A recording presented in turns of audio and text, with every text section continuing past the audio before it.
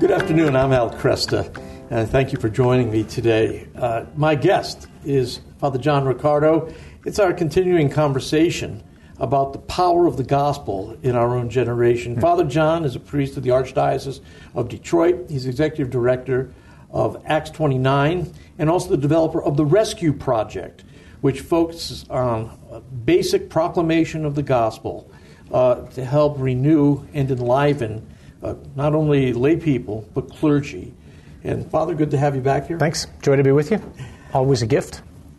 Our task, our project as human beings is to become like Jesus, to actually allow the divine life to work within us. And you wrote a piece recently where you go to Matthew 16, where Jesus is asking Peter, who do you say I am? And you had what I thought was a great little twist on this. We should be asking Jesus, who do you say I am? Yeah. Because questions of identity are front and center in all of our cultural conversation these days. Whether you're talking about sexual ethics, or you're talking about business, you're talking about celebrity. Who are we? Yeah. Who am I? Yeah, my experience personally as a man, but then also my experience as a priest walking with people, I think it's the fundamental issue for all of us, and I often think it's Ignatius, but it might be others as well, but they would often say that the Lord in most of us, he doesn't go from point A to point B to point C to point D. He finds an area and he just keeps doing this. Yeah. And he keeps going deeper and deeper just and deeper. Burrowing down. Yeah, precisely. And for me, my life, and for every person that I know, that one issue is identity. Like, who am I? And so you see people, when we're younger, it manifests it in how we dress and how we wear our hair and what music we listen to and that kind of stuff. But those things I don't think they ever leave us. I think we're desperate to know, like, who am I really? And so we either create an identity, which is what most people do, so that I can be worth something, or God reveals my identity, and in the process reveals to me what I'm worth. Namely, I'm worth dying for to Him, right? And when that takes hold of somebody, it just brings freedom. And until that happens, I might be a beautiful person, but I'm in chains. Yeah. Because I don't know who I am. That's right. And I'm desperate for your attention or your affection or your approval. I don't know about you, it's one of the things that's always, I've always thought the thing that probably most annoyed the Pharisees about Jesus was he just didn't care what they thought of him. That's true. I know who I am. Yes. And your opinion means nothing to me. That's right. That's huge. What a grace to be able to live that way. Well, they were accustomed to defining the spiritual experience of the first century Palestinian Jews. Yeah. And Jesus comes along and says, no, you're placing burden on them that they can't carry. Yeah. You're standing in the way of them entering the kingdom. Yeah. In fact, you're a problem. You're not a help, you're a problem. Right. And he disabuses them of their self-importance. Yeah. And our culture is doing something similar to folks over and over again. Like, these are the contexts that we're establishing, telling you, this is how you will know you have worth. You look this way, you speak this way, you've gone to these schools. You align with these people, you hold these political opinions. And if you don't, you have no value. Yeah. And so, again, this issue of identity. And those standards change, too. That's one of the advantages of getting old, is that you remember opinions you once had and how they were applauded by the mainstream of culture. And now those same opinions are regarded as passé or hopelessly antiquated. Right. And if you're basing your identity on, what political group you're aligned with what music you listen to, which is always a shock 25 years after. Right. Right. I liked that, didn't I? Yeah, I remember. Yeah. Embarrassed to admit that. Yeah. Then you're always changing. It's always changing. You cannot satisfy that Cheshire cat out there that keeps disappearing on you. Yeah. I remember preaching on a passage in the book of Revelation where it's stated, and St. Paul has a similar passage in 1 Corinthians 6, where he says that adulterers, swindlers, drunkards, etc., he goes down a whole list, will not inherit the kingdom of God. And I remember saying, what has happened here is these people have ceased to be themselves, and they've taken on this communal identity. This is no longer Bob or Charlie or Guinevere. This is adulterer. You know, and I noticed in a piece that you wrote recently, you said the devil knows our name but calls us by our sin. And God, on the other hand, knows our sin but calls us by our name. Yeah. And it made me think of this passage. So we lose our identity to become just a part of a gaggle of sinners, people who no longer have the capacity to choose the good, the true, or the beautiful. That's at the end of time. Yeah, and I don't know about you. I mean, I think of that passage in particular because Paul ends that passage by saying, "And such were some of you." Very good. That's right. And I think it's Archbishop Burns. I remember him talking about this one time, saying, I mean, the church in Corinth isn't that big, right? So Paul's got people in mind. Yes. You know, yes. he was struggling with homosexuality. You know, she was really envious. They were involved in, all sorts of weird things over here. That's who you were. It's not who you are, though. Right. And right. To me, one of the most powerful effects of Jesus' death and resurrection is to understand God's version of a cancel culture. Because God's got one, too. Except what God cancels is sin, not people. Yes. And so, because there is... Again, this is my own experience personally, but then my own experience walking with people, most especially younger women. What happens, here's another spiral. What happens oftentimes is we make bad choices for whatever reason, usually because I want to be loved, accepted, welcomed when we're younger. And then the enemy pounces on that and says, you're damaged. It's hopeless. Okay. You're done. And then what happens is people then start spiraling. Well, so they start telling themselves lies. I'm damaged goods. Right. I don't fit in. I can't believe what I've done. I'm useless. I'm worthless. I'm never going to be loved. And they start making worse and worse and worse choices. And that's how so many people we've all done this to some degree or another, but so many people, even now listening, are stuck here. Yeah. And the Lord wants to know, that's not who you are. I can deliver you from that. I can heal you. You can accept my mercy, and you can begin again. That's so important. Because Huge. What happens, one of the lies the devil tells you when you're burrowing down like that, he tells you that, look, you're 45 years old now. What do you think you've got left? That's right. You've been this way all this time. That's right. What makes you think you're going to change? And if you do change, most of your life is shot already. Yep. Don't make the effort. Don't embarrass yourself. Yep. Just write it out. You got enough money. You'll be fine. Or you'd be better off dead. And that's when it gets even. And then it gets really dark. Yeah. That's when it gets. There's nowhere to go at that point. And into this, I mean, that's the idea behind the hand in the rescue project. Into this comes God's immeasurably strong hand saying, you don't have to do anything. You just have to let me grab you. Like, I can pull you out of that place. Just let me, like a parent trying to pick up a child that's throwing a tantrum. Just let me hold you and tell you, like, that's not who you are. That's not how I see you. You're not stuck. Nobody's stuck. I can do, I work my best stuff when it looks like it's hopeless. Yeah. And nobody is in a place right now that's hopeless. He can restore what you've lost. Exactly. That's so important for people to remember. Maybe you can't imagine it, but he can take a life that's been squandered, and in the years remaining, he can do tremendous things. Yeah.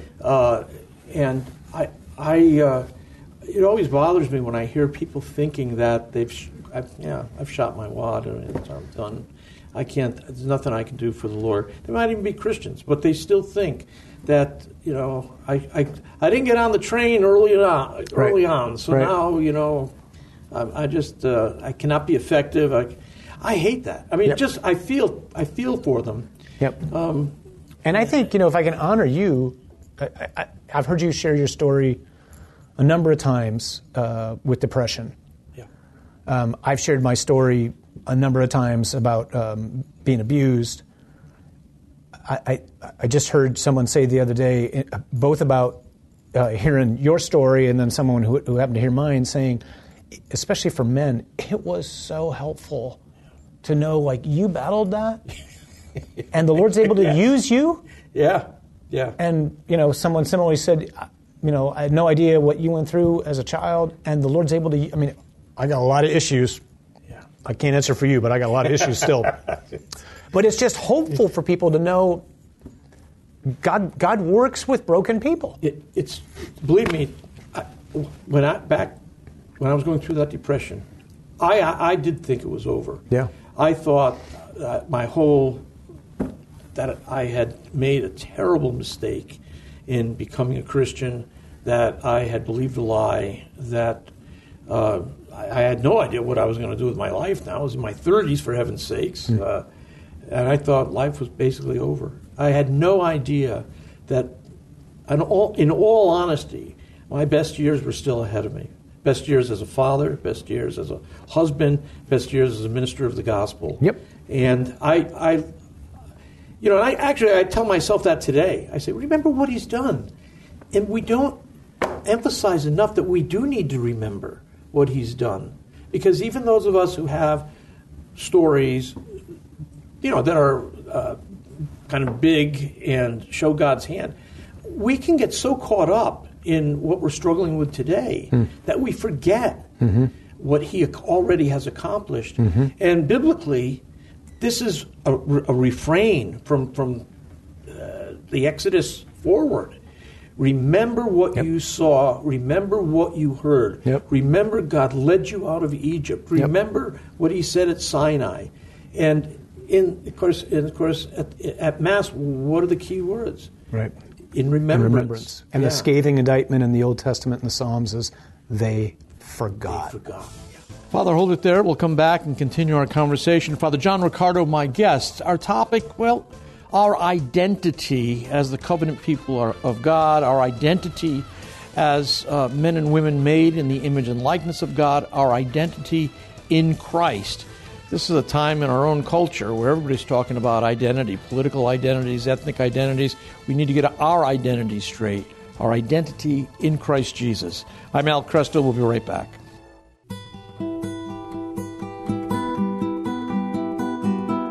Good afternoon. I'm Al Cresta. With me, Father John Riccardo, Executive Director of Acts 29. In the first segment, we're talking about our identity in Christ and how that is formed through his grace operating in areas of our lives in which we're suffering, in which we are indeed weak.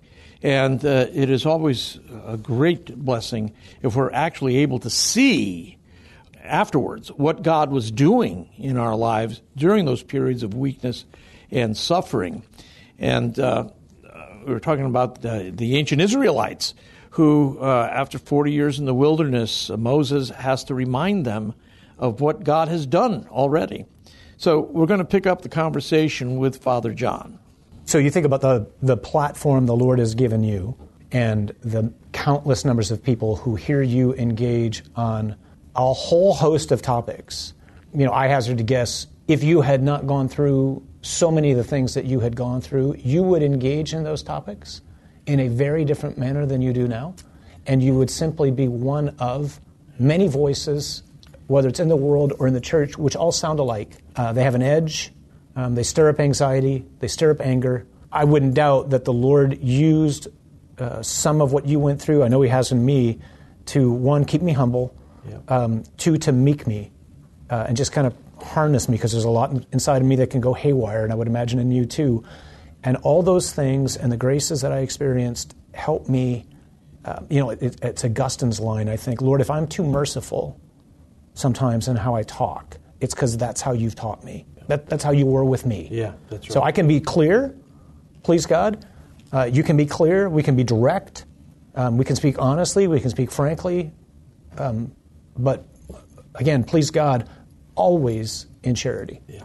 Otherwise, I'm not yoked to him. I don't know if I've told you this story before. The year before I went through this depression, went on for 3 years.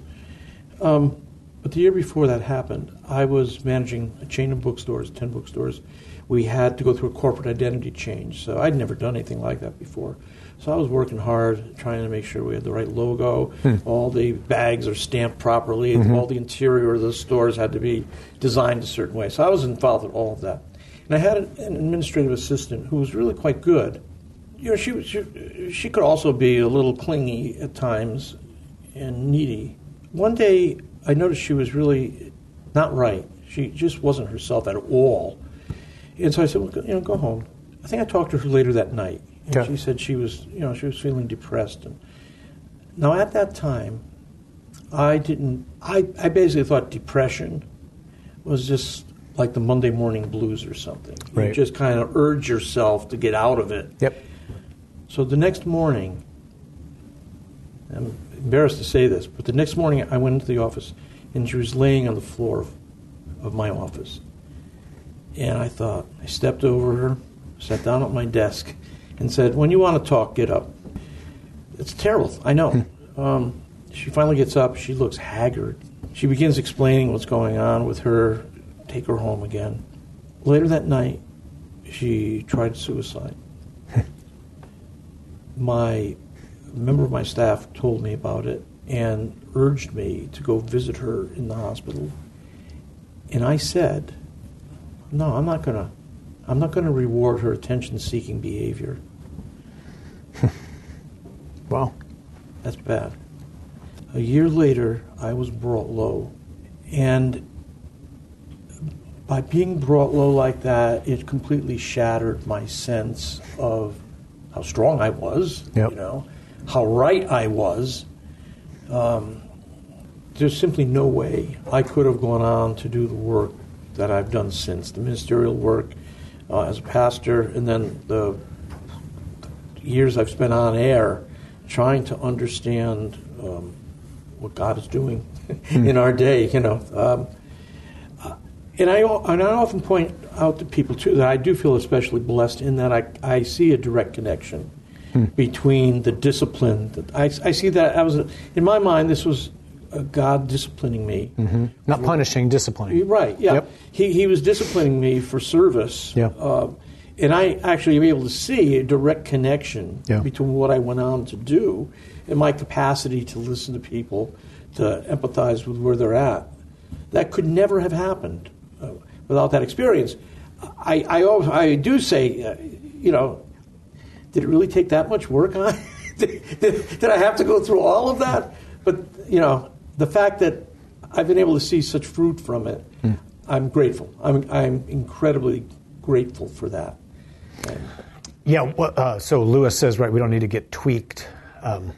We need a major overhaul. right.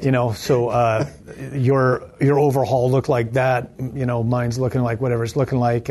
But again, I just want to honor you because you telling both those stories. So that story of that woman, which is not in any way a glory story. Right? I mean, so this isn't like, let me tell you about my my conversion. And I was doing this and this and this, and it sounds like I'm reveling in my sin. This is not a glory story. This is a really ugly incident, but you're telling it in addition to sharing your past. What I love so much, and this is at the heart of so much of what we're trying to share with whether it's church people, ordained or lay leaders, vulnerability attracts. Yeah. Right? I mean, so especially in leadership, like vulnerability attracts. I think we're afraid it's going to repel. Yeah. But you share a story like that and someone goes, he can probably identify with me then. Because I've done some really ugly things that I'm not proud of and I've battled darkness. Yeah. And so you get it. And so you're not going to condemn me. Right. You're going to hear me. That's everything. Yeah. Right? I mean, that's what we need in leadership. And I think that when we do that, there are people who will be able to respond to that generally can't respond to some of the more traditional ways of exhorting. Yeah. And I'm always interested in the people. I'm always interested in trying to reach people who don't who don't respond real easily. I'm interested to the person who won't go to the Billy Graham crusade. Right. That Right. kind of thing. Yep. It's not that I think what Billy Graham did was wrong. Yeah. It's that kind of stuff didn't work for me, and so why should I try to imitate a practice that I didn't find effective? So I want to share what... Yep. Because I think that's what eternity is about, too. God is taking each of us and making us saints. We say we want to imitate Christ, but in imitating Christ, we become more of who we were created to be. And that's why the saints are such a strange collection of people. Yeah. I mean, you think of St. Jerome and Teresa of Lisieux. What do they... Well, they have in common. Yeah, personality-wise. Yep, So Padre different. Pio. Yeah. And, Father Solanus Casey. I mean, they're probably, Yeah. So you're talking about this. It makes me think of, I've had probably 3 letters in my life that as a priest, that I've really deeply appreciated. And they were all really painful. And one of them was it was about the time you and I first started doing something together we were at Divine Child. So it was you, Steve Ray. We just saw this picture recently. It was you, Steve Ray, and, That's right. and Patrick Madrid. Madrid was there too for that. Yeah. You guys were all a lot younger. But a gentleman wrote me there. I'd probably been, like I say, year and a half ordained. And I knew him, knew his wife. And the letter said something like, "You make faith sound like a Nike commercial. Just do it." And he went on to say, and it was a long letter. Wow. And he said, "Do you have any idea?" It was kind of ironic because he worked in the auto industry. He says, "Do you have any idea what it's like to work in the auto industry and have a, kind of like a senior position and try to balance work, family, faith?" And I went, "As a matter of fact, I do." Your dad? Yeah. So Chrysler one time. But he went on to talk about, do you know what it's like to be there and to struggle? And it was, it probably very early on as a priest forever changed the way I would preach. So it was the best thing I could have gotten. So it did. You received that. Totally. I was angry as all get out at first. Yeah. I thought, who the heck are you? And what do you mean? Do I know what it's like to try to balance all that? Of course I do. Do you know who I am? Talk about arrogance, right? Do you know who I am? Don't you know where I grew up? Right. But it forever made me be mindful of, I want to talk to the person who's here, who's afraid he can't be talking to me.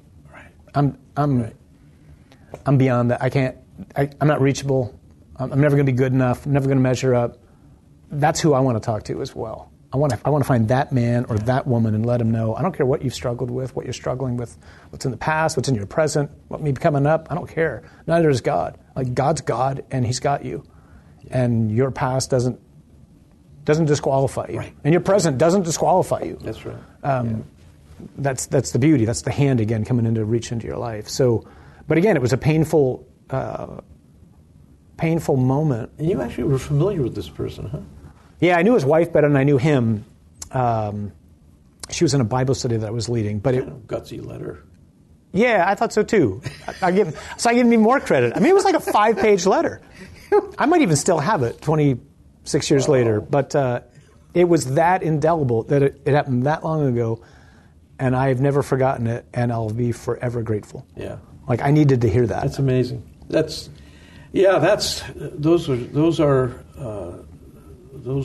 kind of words are hard to hear, especially you're starting out. You're just starting out. Yep. As a priest, you're just ordained, a year and a half. Yep. Yeah. And the enemy could have used it to just say, stop being strong. Right. And instead what the Lord did was, let me meek you. Go into that a little bit more, because, I mean, it's funny. I remember we knew each other then. We were at this event together. I don't remember having that impression of you at the time. So I'm curious to know, how did you change as a result of that letter? What did you do differently? I think tone. Okay. Tone, and I would always, so a couple things. One was tone. One was I try to never say you. Oh.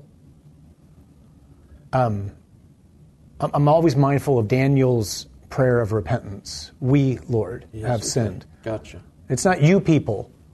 Yeah. So in other words, I don't want to preach at you. Yeah. I want to reflect on God's word with you. And if I'm being, I don't know about you, when you were preaching, when you were pastoring, I'm more or less letting people into how God's talking to me. Yeah. Yes. This is what He's saying to me in His Word. Yeah.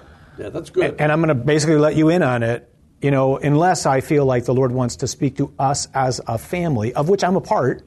Yeah. Even if I'm the father spiritually. But so whatever I'm going to say, it's addressed to me first, not me talking to you. But I don't know if I was always as attentive to that as I should have been early on. So I try never to say you, always we, always us. And maybe always try to find some way to appropriately make known my own scars. Yeah. Like, I want you to know I don't think I'm all that. Father, hold it there. We're going to continue that conversation on the other side of the break.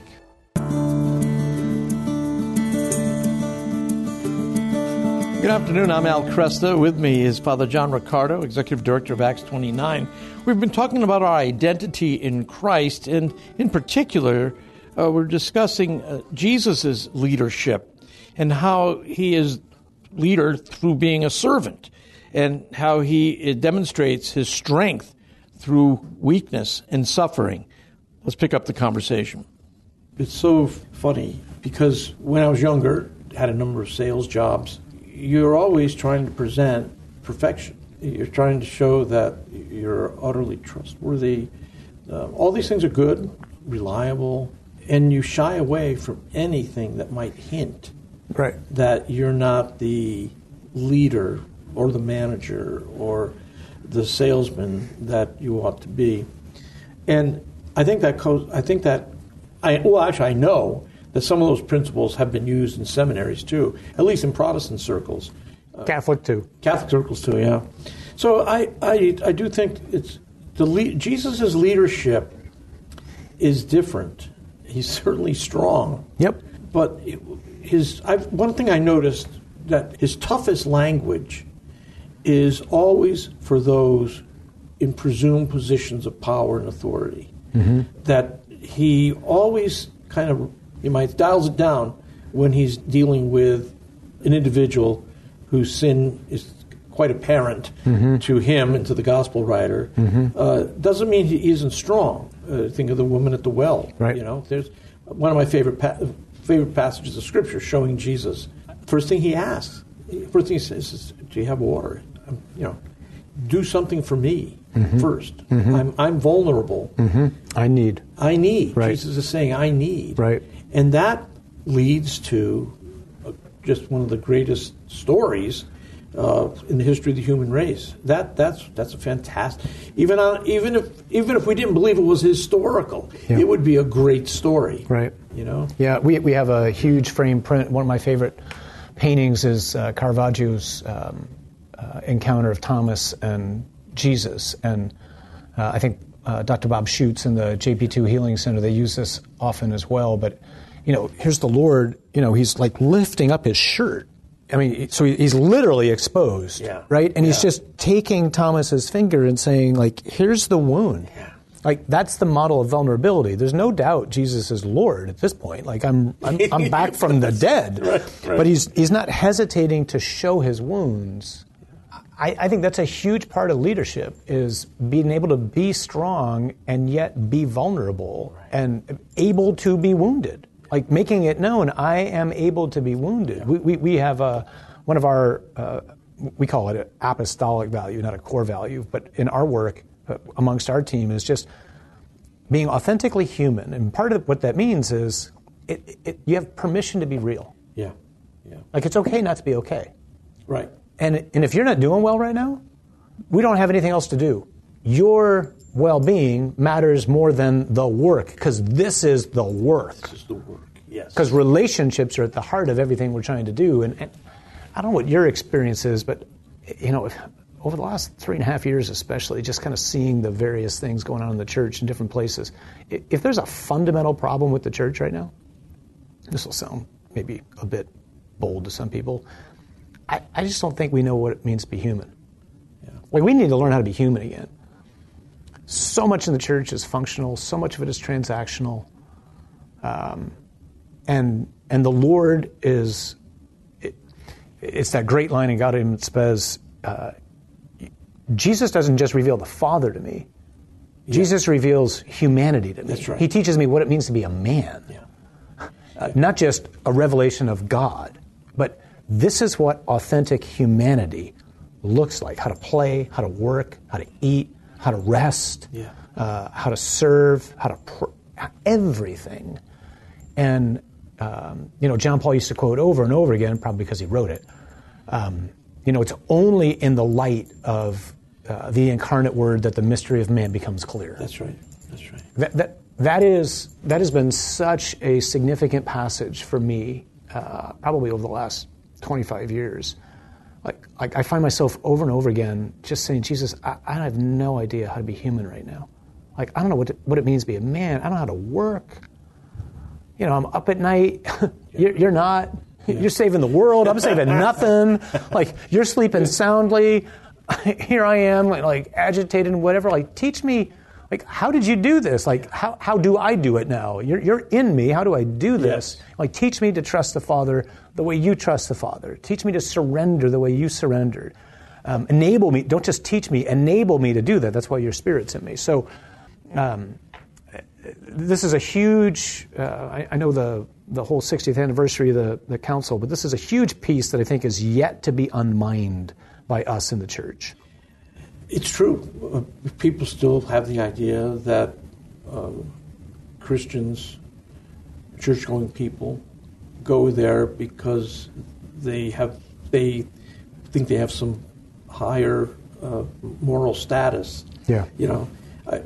My brother Michael, before his death, I was trying to urge him, to return to the Catholic Church. Or actually, I would have been satisfied if he was going anywhere. Right. But and he said, and he died shortly after. He said to me, "Look, I'm just not good enough." And obviously to me that's the bells go off. Right. But I was unable to penetrate that. Michael thought that the gospel was about God sitting on the side of the riverbank as you're there, doing something between drowning and swimming. Yeah. And God's on the riverbank saying, "Hey, try harder." Right. Yeah. Right. Try harder. Come on, you can do it. You can do it. Right. He didn't understand that the gospel is about God in the water with you. Right. Coming alongside you, strengthening you, helping you move forward, wanting you to win. And I think, and I don't know how that. I don't know how that would change. Obviously, it has to change with leadership, right? Leadership has to be able to demonstrate that vulnerability and that humanity. Yep. And then, so preaching's one way. Yeah, preaching's one way. Yeah. Right. Yeah. I think how we model leadership to one another when we're with, especially other entities where we know people involved here are Christian. Just being attentive to the fact, we call it, I don't know what you do here when you're out in public with different folks from Ave Maria, but we call it something like a very implicit sub-curriculum. We don't want to just share the gospel with you. We want to try to share with you implicitly how to be. How to be. Uh-huh. Yeah. Exactly. Yeah. And that's actually what makes the deeper impression on some people. It's like, we just watched you. We were out someplace, we were doing some work in a diocese, and we kind of spent all day with this archbishop and his key leaders. And we went out to dinner that night, and we didn't realize this was kind of in the height of COVID, so we're eating under a tent outside. We didn't realize the people we were kind of ministering to that day were in the tent. And at the end of the meal, one of the guys walked up and he says, said hi, and we're here too. And he said, "We've been watching you guys all night long, and we can't fathom doing what we're watching. Like we saw you. There were 4 or 5 of us just ministering to us all day, pouring out, and then here you are at the table, and you're just laughing and having fun and clearly talking about the Lord and just talking life." And we get done with work, and we want to get away from each other. Yeah, right. And just begged, like, you're going to teach us how to live that way, right? Because that's what we need. That's what we want. We want to learn how to do life together so that as we serve the Lord, we can do this in an ever more human way. You know this. I mean, once you've tasted family, the body of Christ doing ministry together, with all the ups and downs and all the challenges that come, to be sure, that's why you have to have permission to be real, you'll never do it another way. Right. Never do it another way. Right. Yeah. And God wants that to happen in every context, in families and marriages and in Christian apostolates and parishes and dioceses. Like, this is real. This can happen if we just be cognizant of the fact that God's in the water with us and He wants to pick us up and He wants to help us and stop struggling doing it on our own and stop settling. Yeah, stop settling. In other words, you think people should be aware that they are dissatisfied. Yeah, absolutely. But I think they are. Better. I don't know about you. Well, you know this because you have friends who are married.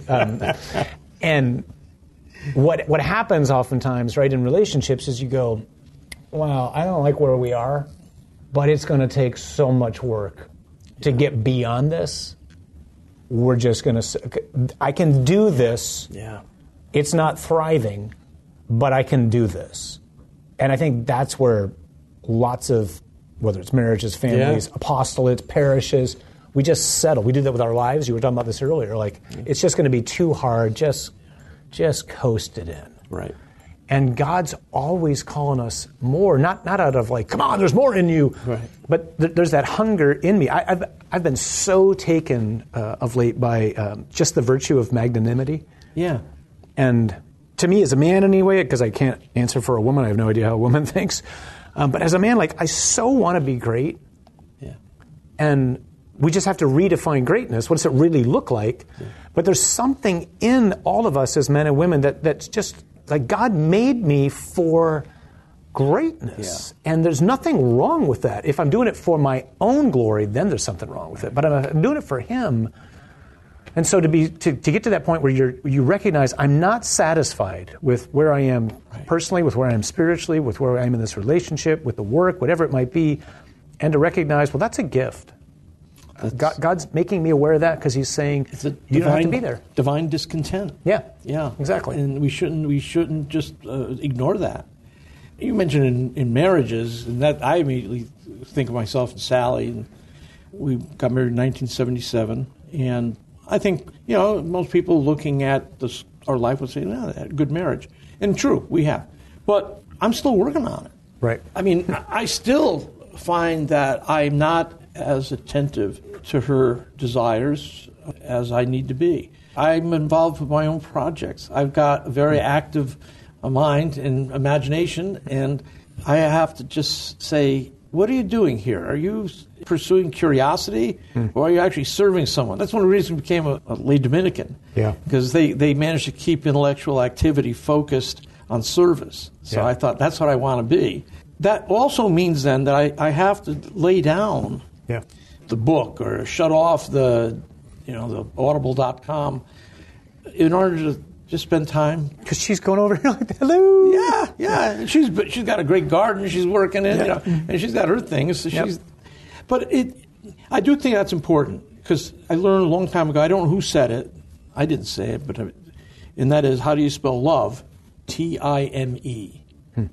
And I think that's still true. And so marriages, if you think your marriage isn't resembling, I mean, I don't see how any Christian man can think that they're utterly satisfied in their marriage if they think of themselves as Christ loving the church, right? I mean, because who measures up to that? Right.